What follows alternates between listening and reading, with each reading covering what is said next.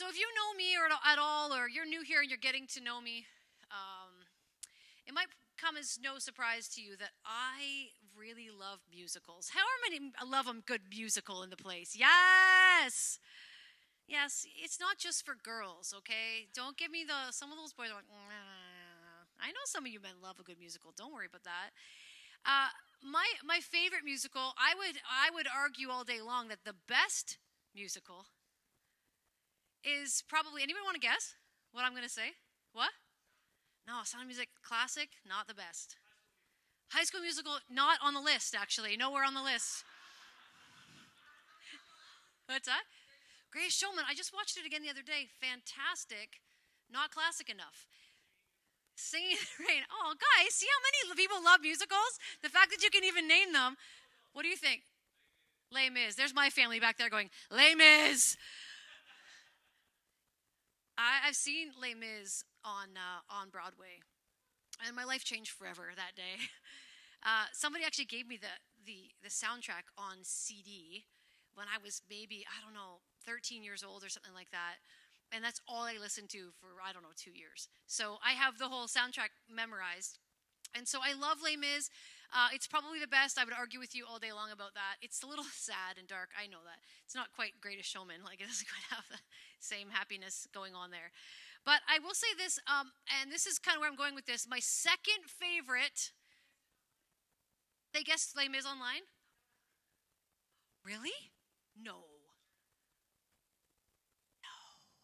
Hey, off campus, well done to you. Just as a little secret, there's a little secret thing going on here that people in the room don't get it. They're not online, they don't know. My second favorite is something very different than that dark, sweeping, redemption-driven story set against the French Revolution. That is Les Mis. But this story that I'm going to talk about for a second is a story based on real events at the end of the 19th century. People dared to stand up against the establishment and spread a new message and set people free from the oppression that they were under. This is the story. Yes, it is the 1992 Disney movie Newsies. It's good. Yes. And it is now a multi-Tony award-winning Broadway show. And if you have not seen Newsies, the Broadway show is actually really good. The original Disney movie was better, in my opinion. It's about the newsboys' strike of 1899 in New York and how they rallied the kids that were working in sweatshops to demand decent working conditions and fair wages, which is a really good thing. And it's just, honestly, you all, it's a triumph. It's a triumph. And if you have Disney Plus, it's probably on there if you want to watch it.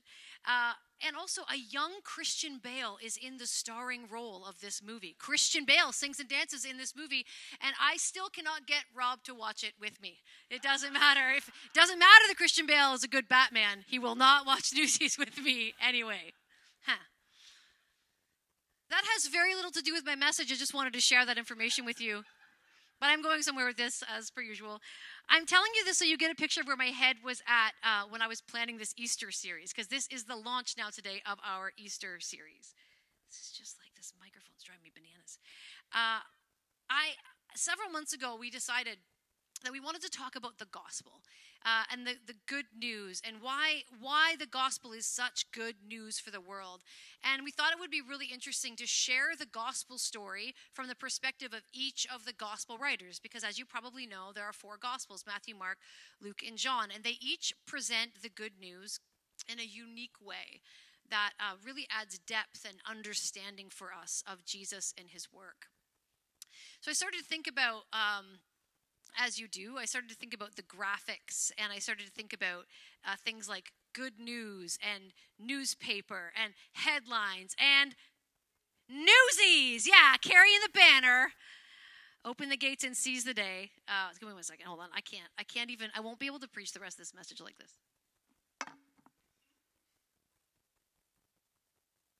I feel free. Thank you. Okay. So I'm talking about like Newsies and carrying the banner and all of these things and how they literally were bringing the news every single day. And so as I'm preparing this message, because I love musicals and because I think in musicals all of the time, I was just like, every time I'm thinking about this message, and I was telling Pastor Ethan, who does our graphics for us, I'm like, it's got to be a newspaper. It's got to be like gospel. It's got to be like headlines. It's got to be like whatever. And he's like, all right, that's cool. And meanwhile, he doesn't know that I'm like, open the gates and seize the day, like all the whole time. I hope that is an earworm for you, and I hope you watch the movie. But I started to really think about headlines and good news and like just news at all. And I started to see how Matthew, Mark, Luke, and John could be sort of like standing on the street like a newsboy with their newspaper, and each one of them with a different headline. Same story, different headline. It's like Mark is standing there, extra, extra, read all about it. Jesus is the sacrifice and servant. Or like Luke is standing there saying, his headline says, Jesus is the truth, exclamation point. Or there's the Apostle John, exposed. Jesus is God and he is love. I like that. Better than our headlines today, I'm just telling you. And so for today, we're going to start with Matthew, which is sort of like breaking news. Jesus is king. So I want to share this news that broke in the first century, and it's very, very good news. That Jesus, this Jesus you've heard about, he really is the king that you've been looking for. So in the same way that we have different newspapers, even if they're probably mostly online, I don't know how many of you guys still get a newspaper delivered to your home, but we have different newspapers for different regions or groups of people or languages. And each reporter, even if they are fair and unbiased in their work, which I hope they are, each reporter has a style that's intended for their particular audience, depending on who they're writing for. And that's kind of what we see in the four Gospels.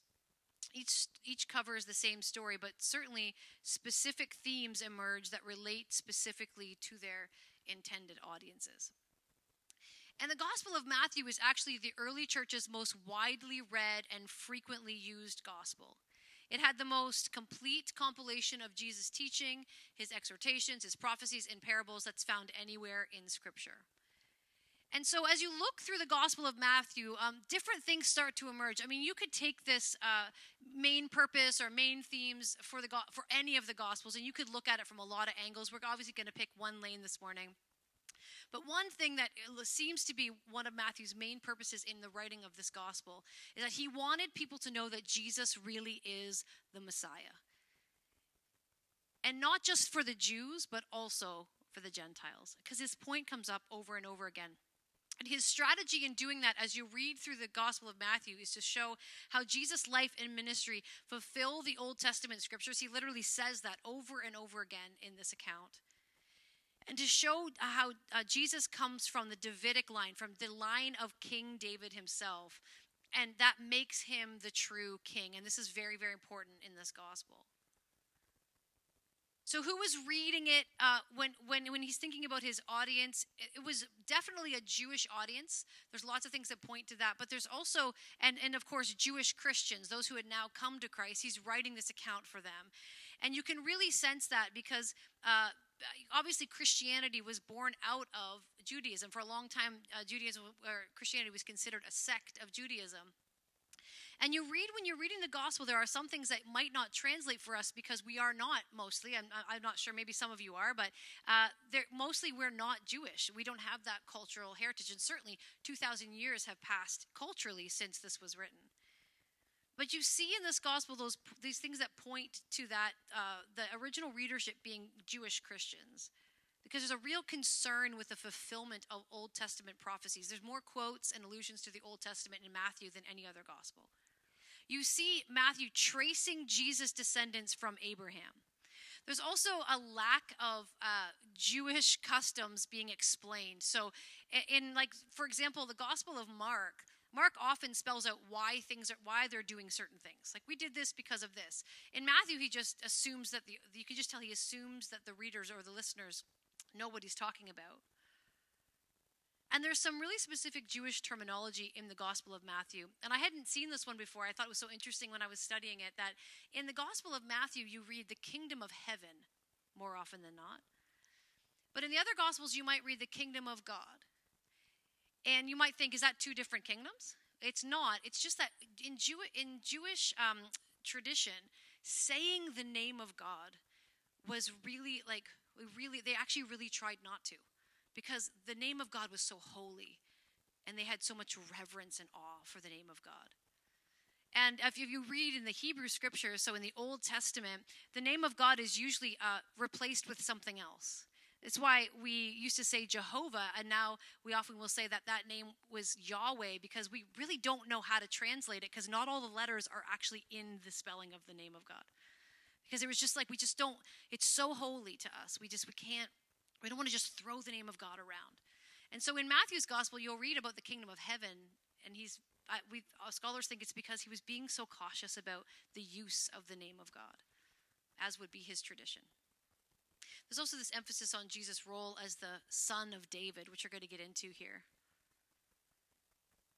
However, it's obvious that, while it is obvious that Matthew's writing to the Jewish people more specifically, Matthew was very clear on one fact, and that is that the gospel, this good news, was for everybody. His gospel starts with a story we don't see anywhere else in Scripture, which is the visit of the wise men, or the Magi. They were definitely Gentiles, and what did the Magi come to do? To worship the King, right? And then, of course, the very end of the Gospel of Matthew has him recording Jesus' incredible couple of verses right at the end, Matthew 28. And we call these verses the Great Commission. And he records Jesus telling the disciples to go into where? All the world. And so you understand that while Matthew knew his specific audience, he also wanted them and us to understand that this gospel was not just for the Jewish people.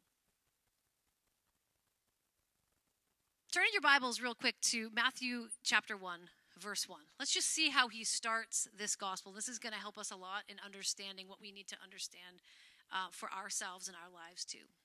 Very simple. It's up on the screen for you, and you can follow along with all of this, of course, in the YouVersion app under More and then Events, and then follow along here. Matthew 1:1 says this. This is the lineage. I actually didn't even write it all down. This is I just wrote a little note about it. This is the genealogy of Jesus the Messiah, the son of David, the son of Abraham. And you're like, cool. I have a family tree too. Yes, it's very specific. This is a very, very specific way to start this genealogy. Because right here in the first verse of his gospel account, he is saying, this Jesus that I'm telling you about here, I'm going to write about, is fulfilling two major promises. 2 Samuel 7 records the promise to David that he would have someone on the throne from his lineage forever. And he's recording the promise to Abraham, which was that through him, all nations would be blessed. So right here, he's saying, you can follow this all the way back and see that Jesus fulfills this promise, these two major, major promises right from the get-go. Also, Jesus is saying, Matthew records Jesus saying things like, he has to go first to the lost sheep of Israel, that would be the line of David, and to keep that promise to David. But then salvation is also extended to the Gentiles to keep that promise to Abraham. You can read that. This is a couple of different places. This was a fascinating study, by the way. We're having a lot of fun doing this. I've finished my message about Luke. Pastor Aaron's doing Mark next week. But to look at these Gospels from this point of view is really interesting. And so I want to invite you. Some people are like, how do you know all of these things? I read them in books. It's really easy. You can do it too. It's fun.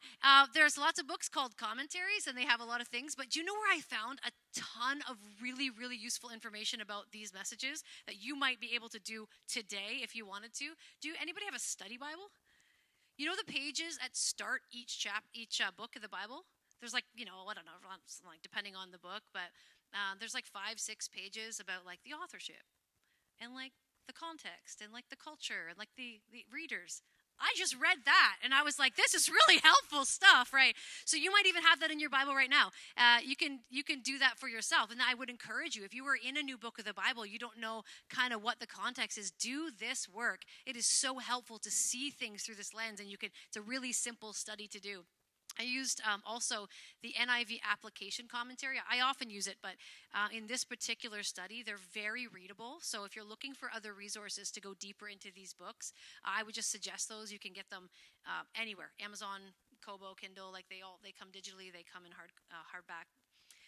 So anyway, that was a side note. I just want you to know, it's not rocket science. You can do it too. You might be looking. You can look. Some of you are looking in your Bibles right now. I can hear you turning pages. I love that for you. Be free.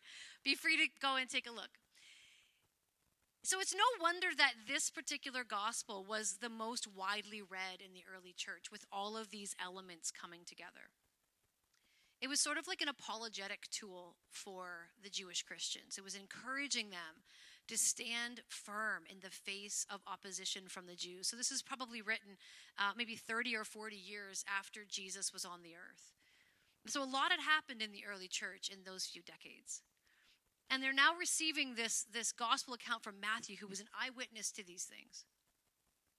And it was like, listen, whatever opposition you're getting from the religious leaders, from the Jews, you can stand firm because you have every reason to believe that Jesus truly is the Messiah. And you can also stand firm against anyone from outside of the Jewish religion who's persecuting you, because there was so much persecution now coming against the church. You can really know that Jesus has brought the arrival of the promised kingdom. It's like he's saying, hey, this is not a Jewish cult, because that was something they were accused of. Jesus really is the king we've been promised, and I want to just show you. I want to show you how that works. This is what the Gospel of Matthew's like. So when it comes to us reading this gospel today, the question always is, like, there's a lot of culture and there's a lot of time that's been removed from us today, from then. So what is it that we need to see? What is it that we need to notice? If this was good news for the first century believers, what do we need to be picking up in our reading of it in the 21st century? So to put it simply, Matthew's gospel is just, like I said, a stunning record of the legitimacy of Jesus to do all that needed to be done and accomplished for the plan of salvation for humanity. Matthew just is this perfect bridge between the Old and New Testaments. The Old Covenant under the law and the New Covenant salvation that is available for everyone through Jesus. Sometimes we do miss these things when we read the Bible, simply because the phrases, like I said, don't always carry the same cultural or historical weight as they did for their original audiences. And so let me just point out a couple of things that you're going to read as you look at the next time you are in Matthew, and I encourage you to read it over this week. These are three things that come up in this book that, again, we might miss them because they're not phrases that we would necessarily use, but they literally should serve to anchor our faith in Jesus.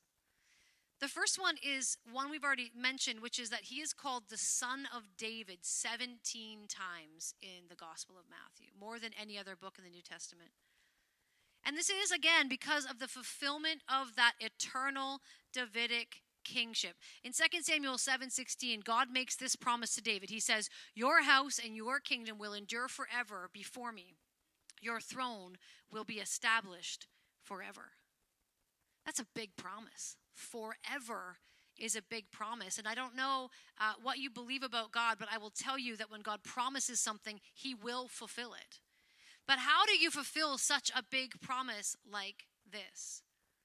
David was a mighty warrior. He was so well known for destroying Israel's enemies, for establishing a throne in Jerusalem.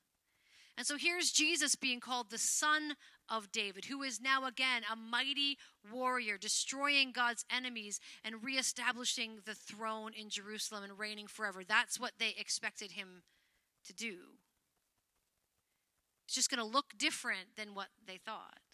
And so again, that's why in Matthew 1:1, Jesus is the Messiah, the Son of David. So this Jesus is heir to this throne of David. He's in the line of David, literally in his genealogy. But more than that, and the important thing here for Jesus is that he is the last king of Israel. He will never be replaced. He will never lose his kingdom to sin or corruption. He will rule forever with perfect justice and righteousness because he is everything that a human king couldn't be. Jesus was that, and Jesus continues to be that. Why? Because he died, but then he was raised to life. And so he is the eternal king continuing to sit on the throne. And in this case, symbolically, the throne of David, the fulfillment of the promise. The second thing you read a lot in the Gospel of Matthew is this is the Son of God. Actually, in all of the Gospels, of course. The Son of God. The fact that Jesus was not simply just someone born to this family who lived in Nazareth and was born in Bethlehem. But no, Jesus was the Son of God. We read this in Matthew's gospel from his conception to his return from Egypt to his baptism, being tempted by the devil, acknowledged by demons, his unique relationship with the Heavenly Father over and over and over again. Jesus' divinity, the fact that he's a Son of God, was brought to the forefront. Jesus calls God his Father 23 times in this gospel. 15 of those times are unique to this account. You don't read them in the other gospels. It's really important for Matthew that you understand that Jesus was no ordinary man. He was fully man, but he was fully God. Jesus is not just a friend of sinners or one who came and spoke truth to power or someone who just taught scripture in a revolutionary, interesting way in his time. He is divine. And according to Philippians 2, which we're going to read in a little bit, he shares a nature with God because he is God, but made the choice, chooses to make himself nothing, humbly allowing himself to die on the cross. And this means that he can do for us what no other human could do, pay the price for our sins once and for all. You and I don't have that righteousness in ourselves to make that kind of payment. Jesus did. And so we see God, the Son, sacrificing himself for us. And the third thing you're going to see about Jesus in the Gospel of Matthew that is so important for us to understand is that he's called something a little more ambiguous over and over again. The Son of Man. And scholars would agree that it's ambiguous on purpose. Because in the Old Testament, this phrase was used by Ezekiel about himself, about showing the frailty of humanity before God. But in the prophetic work of Daniel in the Old Testament, Daniel points to the Messiah and uses this same phrase, Son of Man. And so Jesus uses this term about himself a bunch of times, which is really interesting. Why this? Why Son of Man? Why didn't he just say, I am the Messiah. I am the Son of God. I am the Son of David, the king you were looking for, period. Why did he not say that? It was likely because he wanted to communicate his identity apart from what was popular in the culture at the time of what those things meant. When you said the word Messiah, there was a very specific picture of what that was going to look like. You probably heard this, that they're going to overthrow the Romans. They were going to establish the kingdom on earth, and the Jews were going to rule over all things, and all of that oppression would be broken, and all of those things. And Jesus wasn't planning to do that at all. As you've read the story, you probably know that's not what he did. So he wanted to make sure that they weren't just attaching meaning to something that was never going to happen the way that they thought it was going to happen. So this title, Son of Man, gave Jesus the best chance to describe the kingdom of God to them in a way that would help them understand what it would truly be like and redefine what people were expecting from the kingdom. The Son of Man in this gospel is a humble servant who has come to forgive sins of the common sinners in his earthly ministry. The Son of Man is the suffering servant whose atoning death and resurrection will redeem his people. And the Son of Man is the glorious King and Judge who will return to bring the kingdom of heaven to earth over and over and over again in this gospel. One commentator said it like this, right at the beginning: the genealogy is to prove that Jesus is the son of David. The title Son of David is used more often in Matthew than any other gospel. The wise men came looking for him, who is the King of the Jews. The triumphal entry is a deliberate, dramatized claim to be king. Before Pilate, Jesus deliberately accepts the name of king. Even on the cross, the title of king is affixed, even if it is in mockery over his head. In the Sermon on the Mount, Matthew shows us Jesus quoting the law and 5 times abrogating it with the regal, "But I say to you." The final claim of Jesus is, "All authority has been given to me." Matthew's picture of Jesus is of the man born to be king. Jesus walks through his pages as if in the purple and gold of royalty. So church, extra, extra, read all about it. Jesus is king, and it is very good news. In Matthew 19, Jesus said to his disciples, "Truly I tell you, at the renewal of all things, when the Son of Man sits on his glorious throne, you who have followed me will also sit on 12 thrones, judging the 12 tribes of Israel. And everyone who has left houses or brothers or sisters or father or mother or wife or children or fields for my sake will receive 100 times as much and will inherit eternal life. But many who are first will be last, and many who are last will be first." Here's why Jesus as king is very, very good news for you. Is that this king rules a kingdom that is exactly what you're looking for. He describes it in lots of places. This verse is one of them. That he's going to bring perfect justice, this king. That every wrong will be made right, and no one will be left behind in his kingdom. There's no one that's on the outskirts. There's no one that is forgotten. Everyone is invited. No one is left behind. In Jesus' kingdom, there is perfect holiness, which means there's no more sin and brokenness. How many of us would love to see a world where there wasn't so much brokenness? How many of us would like our lives to be ones that aren't consistently plagued by sin and brokenness ourselves?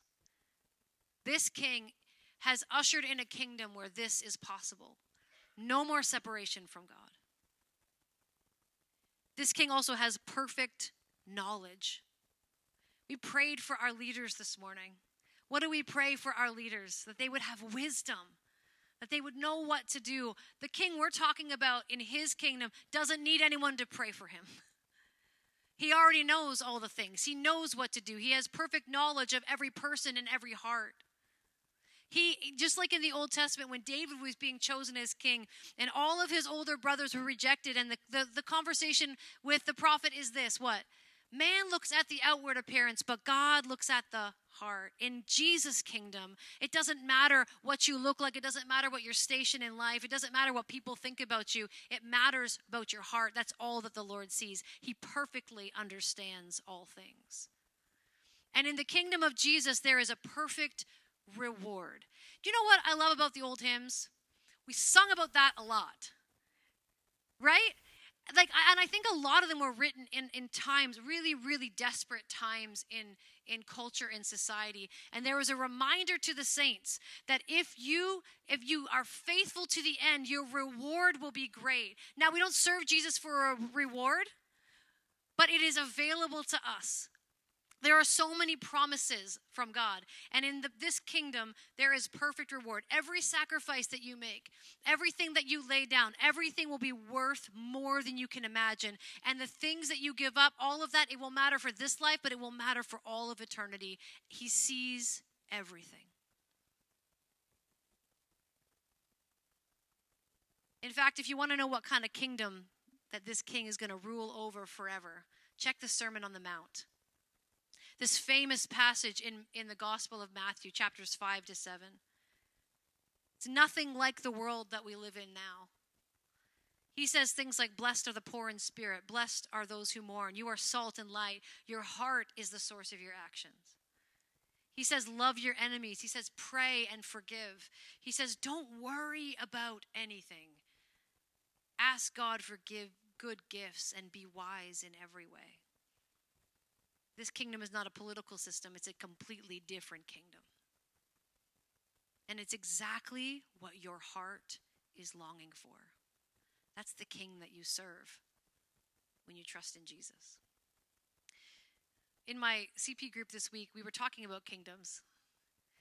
They were talking about the fact that we were kind of bringing this back to the Sermon on the Mount, and it was just so interesting to hear. Somebody was sharing about how we sometimes fight so hard against the kingdoms of this world. We try to change the systems and the structures, and when there's injustice, there's sometimes that we need to do that. But one thing we have to remember is that we are not serving this kingdom. That our job is to know the king and the kingdom that we belong to, and then walk out his principles. The Sermon on the Mount, great example of that. Walk out his principles in the world and literally walk like citizens of his kingdom in all of the places that we find ourselves in this worldly kingdom for now. We are literally bringing the kingdom of our king into the kingdom of this world and walking that out as Christ followers. That's our responsibility. It's not a political system. It's a very different kingdom. So, the invitation and encouragement from the Gospel of Matthew, the good news, the banner, the headline here, is that we have the opportunity to choose right now to serve the true King. We can choose him today, and when we do, we receive all of the grace, forgiveness, freedom, and purpose that we can imagine. It's all of the things that our hearts are actually longing for. And there's an encouragement in here also to just keep going. Don't give up. Don't hesitate. Don't look back. If you're following Jesus, you are a citizen of his kingdom. Colossians says he has qualified you to share in the inheritance of his holy people in the kingdom of light. For you have been rescued from the dominion of darkness and brought into the kingdom of the Son he loves, through whom we have redemption, the forgiveness of sins. You've been qualified to share in that inheritance. So don't look back. Don't hesitate. Don't worry. It will be worth it. And that promise, friends, is all over Scripture. Matt, would you come and lead us this morning? Jesus is the King. Jesus is your King. Maybe this morning we need a moment to recalibrate our thinking. What kingdom do we find ourselves walking out in our everyday life? In this kingdom, you are safe, you are secured, you are held, you are loved, and you are called.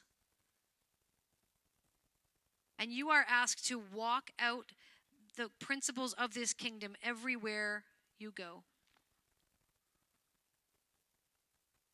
This is why I need a mic that is attached to my ear. This is awkward. Everybody's okay. Everybody's okay.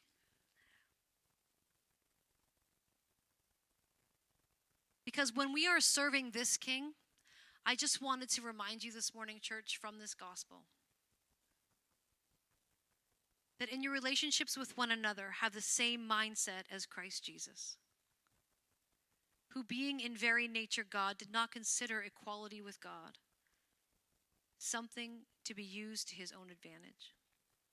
Rather, he made himself nothing by taking the very nature of a servant and being made in human likeness. That's the Jesus that came for us. That's the Son of David, the Son of God, the Son of Man.